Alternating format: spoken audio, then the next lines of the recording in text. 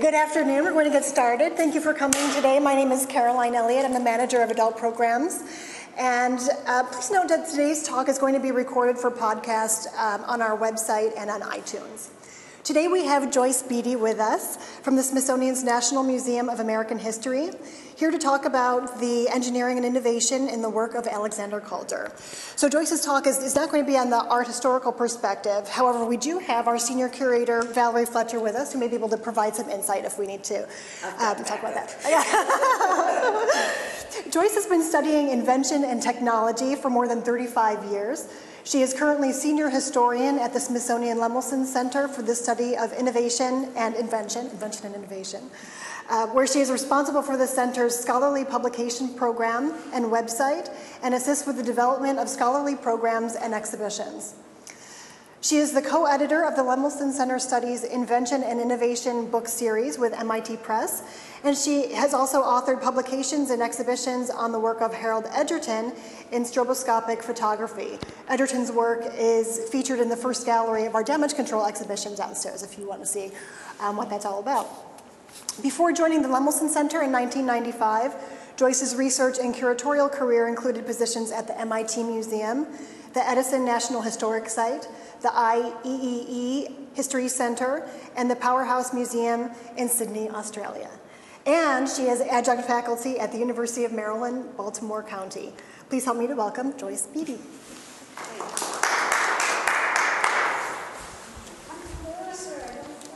Thank you, Caroline, for that very nice introduction.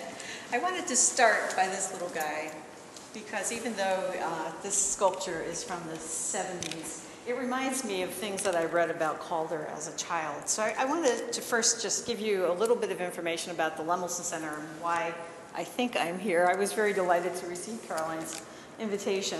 But the Lemelson Center was founded at the American History Museum in 1995 to study the history of invention and innovation, and also to foster inventive creativity in young people.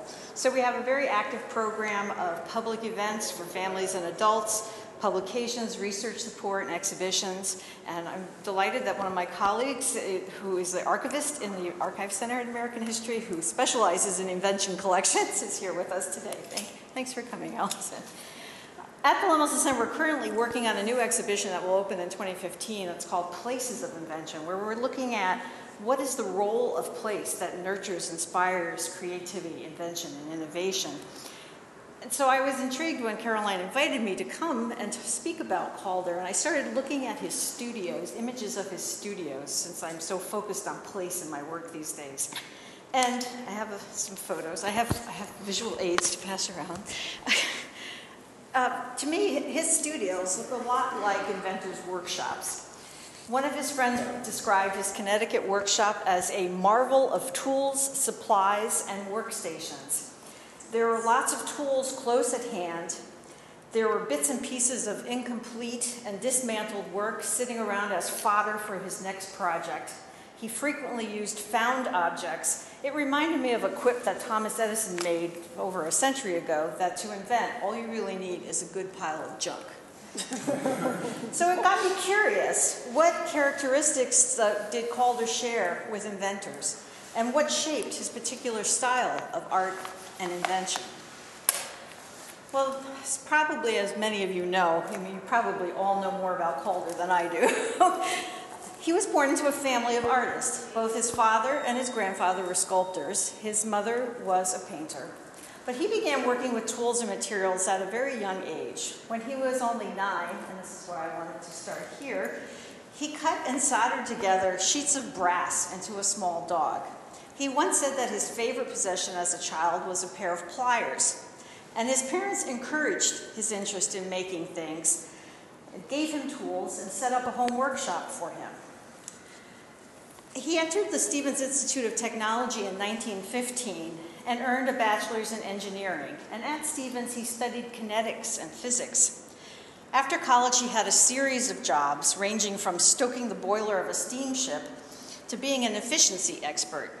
And that last one speaks to the time in which Calder is becoming an adult. He's coming of age in what we call the machine age of the 1920s and 30s. It's a time of technological explosion in many ways. electrical supplies becoming more widespread, which transforms communications and also home and office technology and appliances. Abundant petroleum fuels a transportation explosion. Steel allows new developments in construction, giving us skyscrapers, among other things. It's a time of mass production, which also means a time of efficiency and the rise of the managerial class. It's a time when one historian identified the art world with the cerebral orientation of those who invented and imagined, rather than with the manual skill of those who actually did the work of industry, and celebrated this coming together of these two worlds, of the engineer and the artist, of modern industry and modern art. This is Calder's world. In the mid-20s, he moves to Paris and begins to live the life of an expatriate at a time when the French are enamored of American culture. His art starts to reflect the influences of the machine age, especially in his choice of a common industrial material, iron wire, as his medium. He begins making wire sculptures, including several of his fellow expat Josephine Baker, and that's one of his Baker sculptures. His art is based in technology and machines. But from the very beginning, it also shows his curiosity about movement. In Paris, he becomes friends with other artists pushing the envelope, like Marcel Duchamp. Duchamp said of this time period, the whole idea of movement, of speed, was in the air, and it informed his very famous nude descending a staircase painting. But photographers had begun exploring motion in earnest in the late 1800s. I see two trajectories of this. One is more about stopping motion, freezing a motion in time to examine it in detail. These are photos taken by Arthur Mason Worthington in the 1890s. He was absolutely obsessed with drops and splashes and understanding how drops formed. But then we also have people like Ernst Mach, who's photographing projectiles, and it's Mach 1, the speed of sound, is named for him. On the other side, and they're not, I shouldn't say on the other side because they cross over and intertwine, but the other part of this is dissecting motion, of trying to understand how things move. Probably the most famous of this is Edward Muybridge, whose pictures of a running horse are pretty well known. But in France, there's also In France, we also have the work of physiologist Etienne Jules Marais, and I think you can see a connection between this photograph and Duchamp's painting. This becomes the forerunners of motion pictures, which is sort of the opposite of taking the still images and putting them back into motion. Calder, however, isn't limited by the photographic plate, and so his circus, I have to go to the Whitney and see this one day, is an early example of exploring motion in 3 dimensions, of drawing in space. His wife Louisa once said that he wasn't happy unless he was fiddling with wire. And he even said in his autobiography, "I think best in wire." This wire sculpture of tennis player and Olympian Helen Wills from 1928 captures that interest in expressing motion in something as simple as iron wire. And just to show that this trend doesn't disappear in photography, this is a photograph from 1952 of tennis player Gussie Moran taken by Harold Edgerton with a strobe. Throughout Calder's life, everything he did, most everything he did, encapsulated movement. The wire sculptures, some of them are of people in action, or the ones like the Josephine Baker one that's going around is suspended by a wire, so it actually moves. The mobiles, obviously, are all about movement. But he also created toys that moved. And he painted Braniff airplanes, which one person described as the ultimate mobile. And to me, even the Stabiles look like they're about to run off. Calder, however, also exhibits a lot of habits that are common to inventors. In the years that I've been studying invention, I've seen some of these motifs played out over and over again. Inventors do their homework. That means that they have or they acquire the training or skills that they need to succeed in the field that they've chosen. Calder's engineering background provides this knowledge of physics and kinetics that he needs to create this art. Inventors often use analogy to develop their ideas, seeing how one thing may be like another and applying knowledge from one field to another. Calder's training as an engineer, as well as skills he acquired in his myriad jobs before committing to being an artist, were applied in his manipulation of metal, wire, and found objects to create his art. Inventors refine their ideas and reduce them to practice. One method for doing this is sketching, and another is building a model. Now, Calder didn't make sketches or blueprints for his large stabiles. Instead, he made small models that were about a foot high. Those were disassembled and scaled up at the foundry, cast in separate pieces, and then put back together. One of his friends referred to him as Sandy the blacksmith. And we recently had a chance at American History to see this process in reverse when our Calder, the Gwen Fritz, was taken apart for restoration and moved to a new location on the west side of the building. It's back there now and it looks gorgeous. Please come and see it. Observing how a prototype behaves or how a model behaves and comparing that to the expected outcome often leads to tweaking the invention to achieve the desired results. And I think Calder seems to be a great tweaker. One story I read said that the artist would appear at his gallery carrying shears and pliers with a roll of wire hung over his shoulder and produce an entire show of wire sculptures on the spot. In invention and engineering, the concept of elegant design and elegant solutions is often mentioned. And so I'd like you to take a moment to look at the simplicity of the construction of the pieces in here. There are simple, clean linkages that support the mobiles. The stibule pieces are held together with straightforward bolts. You'll see in that one of our Gwen Fritz. There's an economy and simplicity to the way he does things. And it all seems extremely appropriate and elegant. I've also noticed over the years that there are some personality traits that inventors tend to exhibit. And I think these apply to Calder as well. One is insatiable curiosity. Inventors are never satisfied. There's always the next thing, something else, a tweak, an improvement, something. They're not discouraged by failure. They're intrigued by difficult problems. They're open to unpredictable, serendipitous results. They're tenacious, but most of all, they're playful. These are three of my favorites. This is Calder on the bottom. The top is Thomas Edison doing something not right with a pelican.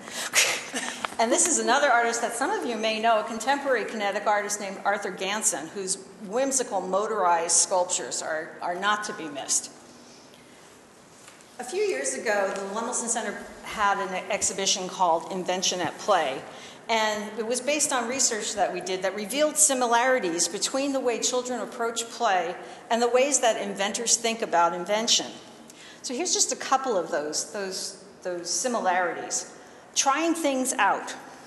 Children use play to explore the world around them, to find out what happens when they do something, to understand how things work. And inventors tinker with materials and ideas in a similar way. I think you see that in Calder's work as well, that exploration. Visual thinking. Children use their imaginations to create pretend worlds, and inventors often speak about seeing their invention in their mind's eye long before it is realized. The idea that Calder wasn't sketching out his ideas tends to say that he had a very strong sense of visual thinking. In all of these ways, in these shared characteristics with inventors, in this approach to life that I've seen in Calder's work, one quote that I found just really seemed to encapsulate him very well. And it's from James Johnson Sweeney, who was a Museum of Modern Art curator and a director of the Guggenheim. And he said, "It was in the field of play Calder was most at home and most fully alive. Play with shapes, colors, lines, movement, and forms." Thanks. Can I interject? The reason we're standing here is because we actually have the objects to look at. And the fact that I'm here means I can break the rules. So I'd like to show you an example of some of what she's talking about. One of the reasons this gallery has the works in it, we have many more, is that we have an unusual number of works from the 1940s. Well, a couple from the late 30s, but mostly 40s on up through the 70s. So we have a complete array of his things. The big ones are outdoors, one of them, in front of the building. It's the one with bolts that you walk under. And do walk under it. It's meant to be walked under. What I put on view here are some of the earlier pieces, and I'm particularly interested in what he did during the Depression, the last years of the Depression and the years of World War II, because he was not rich. He had to earn his living doing things. And although he did, there were not a lot of materials. When you don't have money, you can't pay. You can use junk, but you can't buy actual sheet metal. And there was lack of materials after Pearl Harbor. So these are works, these three, from 1936 to 43. And in them, and this is a common misunderstanding of his work, is he did not really incorporate sophisticated movement, independent movement, until this time. He had works that the circus is hand-cranked and tugged, and if you want to see it, the last chance is now. It'll be off view for 5 years. So before the end of the year, the Whitney's closing, if it isn't already closed.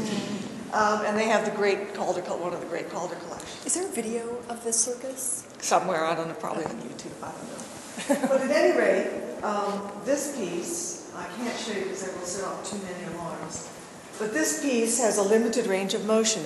It rotates back and forth. And if you can imagine the flip side is bright red. So you're going from black against yellow to vivid red against yellow. And when that happens, your eyes start to twitch.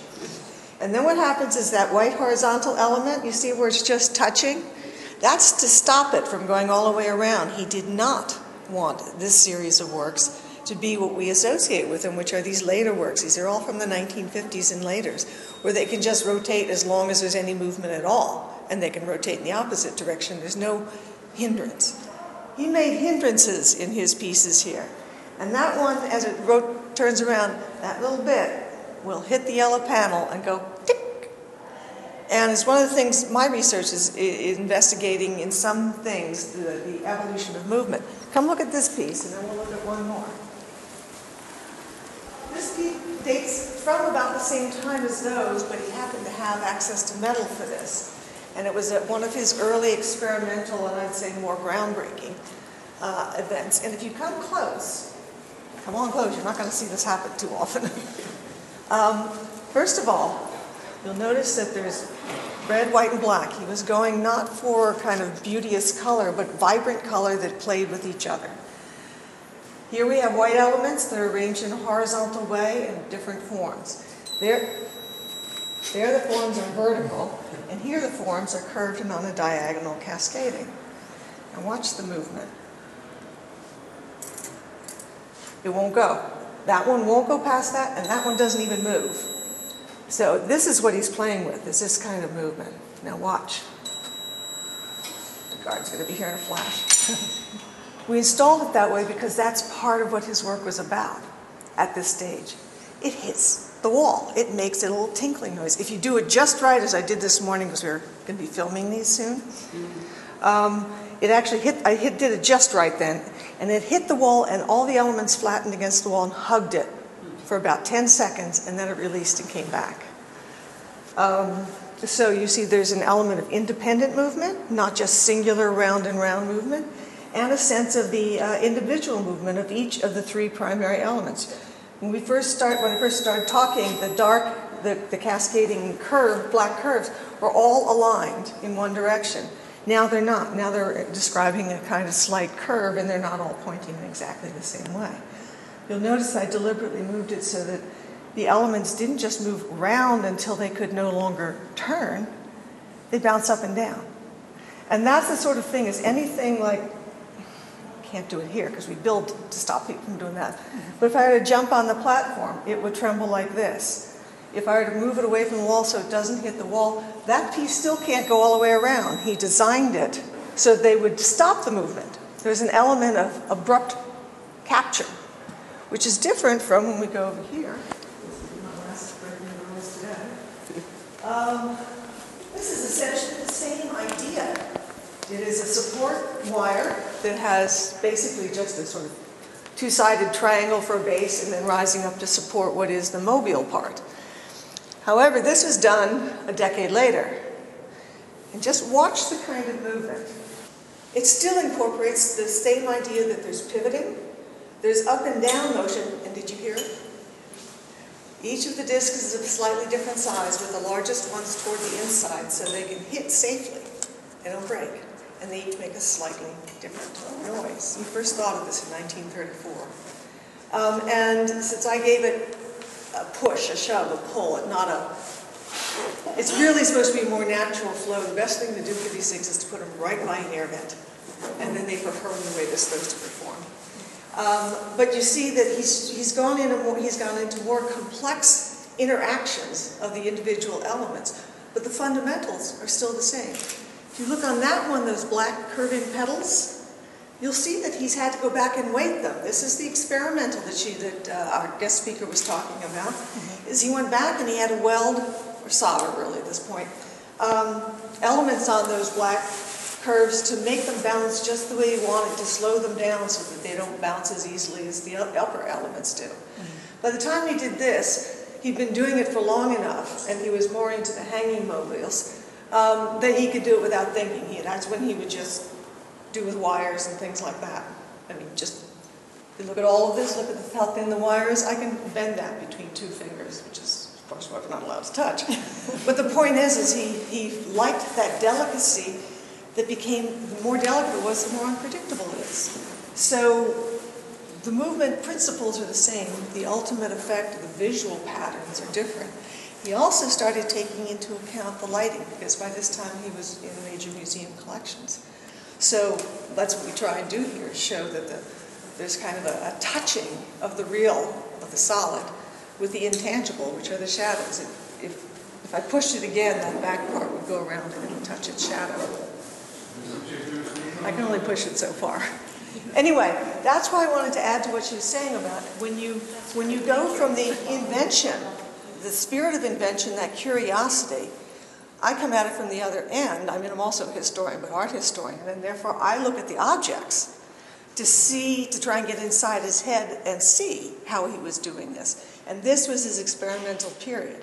By the time the 60s came and he could sell anything he made anywhere in the world, he'd gotten everything sorted out. He was not experimenting anymore. He made great works, but it's these experimental ones that I think really let us know who he was as an artist. Since I'm going to take advantage of you being here to ask questions that I have. I'm curious about the one on the end. I read stuff about his interest in the cosmos and astronomy. Can you speak briefly about that? Yeah, except we don't really have the works to illustrate it. Because I saw that one was called Constellation. So. Well, he didn't give it that title. That title was given to it by James Johnson Sweeney for a series that he did. And Calder was okay with the title, but he didn't start out to make something that had that overt reference. Rather, it's more works like this. I don't know enough. This is where you could help me. The oraries and it's a very hard word to say. And O-R-R-E-R-Y. Yeah, from the Enlightenment onward, with beautifully crafted brass and other metal clockwork mechanisms. Things, not just clockwork mechanisms, but also show the phases of the moon and all this other stuff. That's, if I could, that one. You'd see that this one starts to set. This is simpler. It's not divided into three parts. And you can see that there's usually 2 to 3 to 5, sometimes as many as 7, but circular forms that suggest perhaps planets in the sky, since we're underneath it looking up.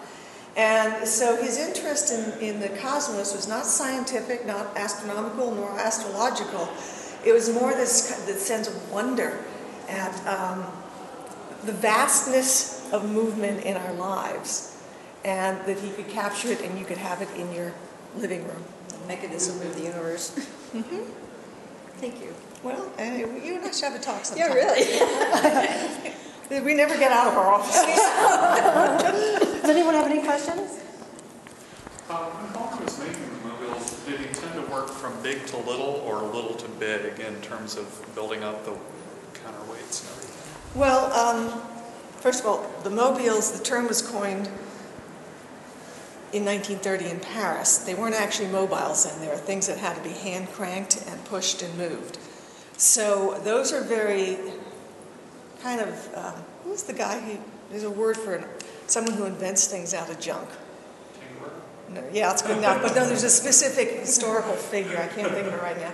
And so that's what those were. Those were the very, like in the picture she showed you of the studio, they were pretty much things thrown together out of curiosity and fun. Because anything went in Paris in the 1930s. But when he came back to this country, he had to make a living. And that's when he started going, okay, if I'm going to have a show at my dealer, which he did every year in New York, and he has this one big room, I'll make this one big one. And, you know, he's got 2 small galleries, so I'll make some standing pieces and 1 hanging piece that's only this big. The question of size for him only came into play in the latter years, after about 1965, when he started working on the big things like the black one we have out front, like the Glenn Fritz. So come in my office sometime, Glenn, which you all can't do, but there's this wonderful picture of Calder with the model, they call it in French a maquette, for our big black piece that's out front, as if he's taking it for a walk on a leash. And he did that with more than one. The idea that, in fact, that's one of his original sources of inspiration for those was insects, spiders and stuff. And so he'd go from the little maquette, which he could do easily and cut with just metal shears in the studio, but that was really only in his late works. What I'm also interested in is within the scope of, say, a single work, if he's not sketching things out and he's experimenting with what counterbalances what, did he start, like in this work, with the smallest element and build out from there? Or did he say, I want something sort of this big and it needs this much to counterbalance it, and I'm going to work down this? No one interviewed in the process in the studio, so we don't really know, but I would say unlikely. When you study a lot of his, you'll see that there's nearly always a balance between multiple smaller elements changing in size and 1, 2, 3, 4 larger. In that one, for example, it's the one white form. And so he's usually trying to balance one larger form with more than one lighter form, and he just played with it until he got it. And that's what I meant by doing this. He had to figure it out. He got to take things off and cut more off this particular piece of metal, add some to here. And the way he tied the metal. The hooks he used on there are not as free-floating as the hooks that he did there. These are much simpler. And so by that time, by the time he's making these mobiles, yeah, you can hang it up and put parts of it up there and come back to it. He didn't usually sit down and make it all at once. How much interaction did he have with like mainstream inventors? I was thinking particularly because you showed some pictures and you were in MIT. So, Like Edison and... like, no, people like Edgerton. None that I know of, but I am not an expert on Calder's biography. But the stuff that I've read, it's not crossing over. Photos like Edgerton stuff and Mox and stuff, it would have been out there. People, especially somebody in the art world, would have known about this. But whether they had any personal connections, all the connections I've read about, and you can help me with this, have been to fellow artists like Duchamp and Leger and others. He was coming from a family of artists. His interest was primarily in an artistic milieu. He didn't really feel the need to go talk to Einstein or anything like that. If you look at some of the art periodicals, and just the ordinary periodicals of the 1920s, in particular the 1920s, there's a lot of reporting on scientific and engineering advances, both in European and American periodicals. That tends to be how people found things out. But he really wasn't interested in finding someone who might know a better way to make it move faster. And people like Edgerton are regularly in Life magazine. When did Edgerton's work started? He started in the 30s. Getting noticed in the art world. In the art world, I think the first photograph was collected by MoMA in the 30s. Actually, he's not the photographer that Calder would have been looking at first. He was someone he looked at when he came back to the U.S. in 1934. But what was of greater importance was an older photographer named Muybridge. Yeah, I passed And on his yeah, horses in motion. you did. But I wasn't sure that everybody got that. Muybridge's stop motion action photographs were widely published again and again once they were sort of rediscovered. They're mostly made in the 1880s, but if you look, they were published a lot in the 1920s. So that when Edgerton came along, Edgerton worked in larger scale, better quality pictures. Muybridges are this big. Well, there's also it's a very different technology. Muybridge lines up a series of cameras with tripwires, so the horse, as it's running, trips. Shutter after shutter after shutter. That's how we get this. Murray actually constructs a photographic gun, he calls it, that has, it almost looks, if there's any of us here who remember Viewmasters, it sort of looks like that, whereas he pulls the trigger, the wheel moves around and exposes little images around to get these kinds of blurred motions. The one that I showed that just looked like black and white sticks, he actually would dress his subjects in a black suit and put the white lines on that suit so he could see exactly what are his interest is in physiology. How are the balloons moving?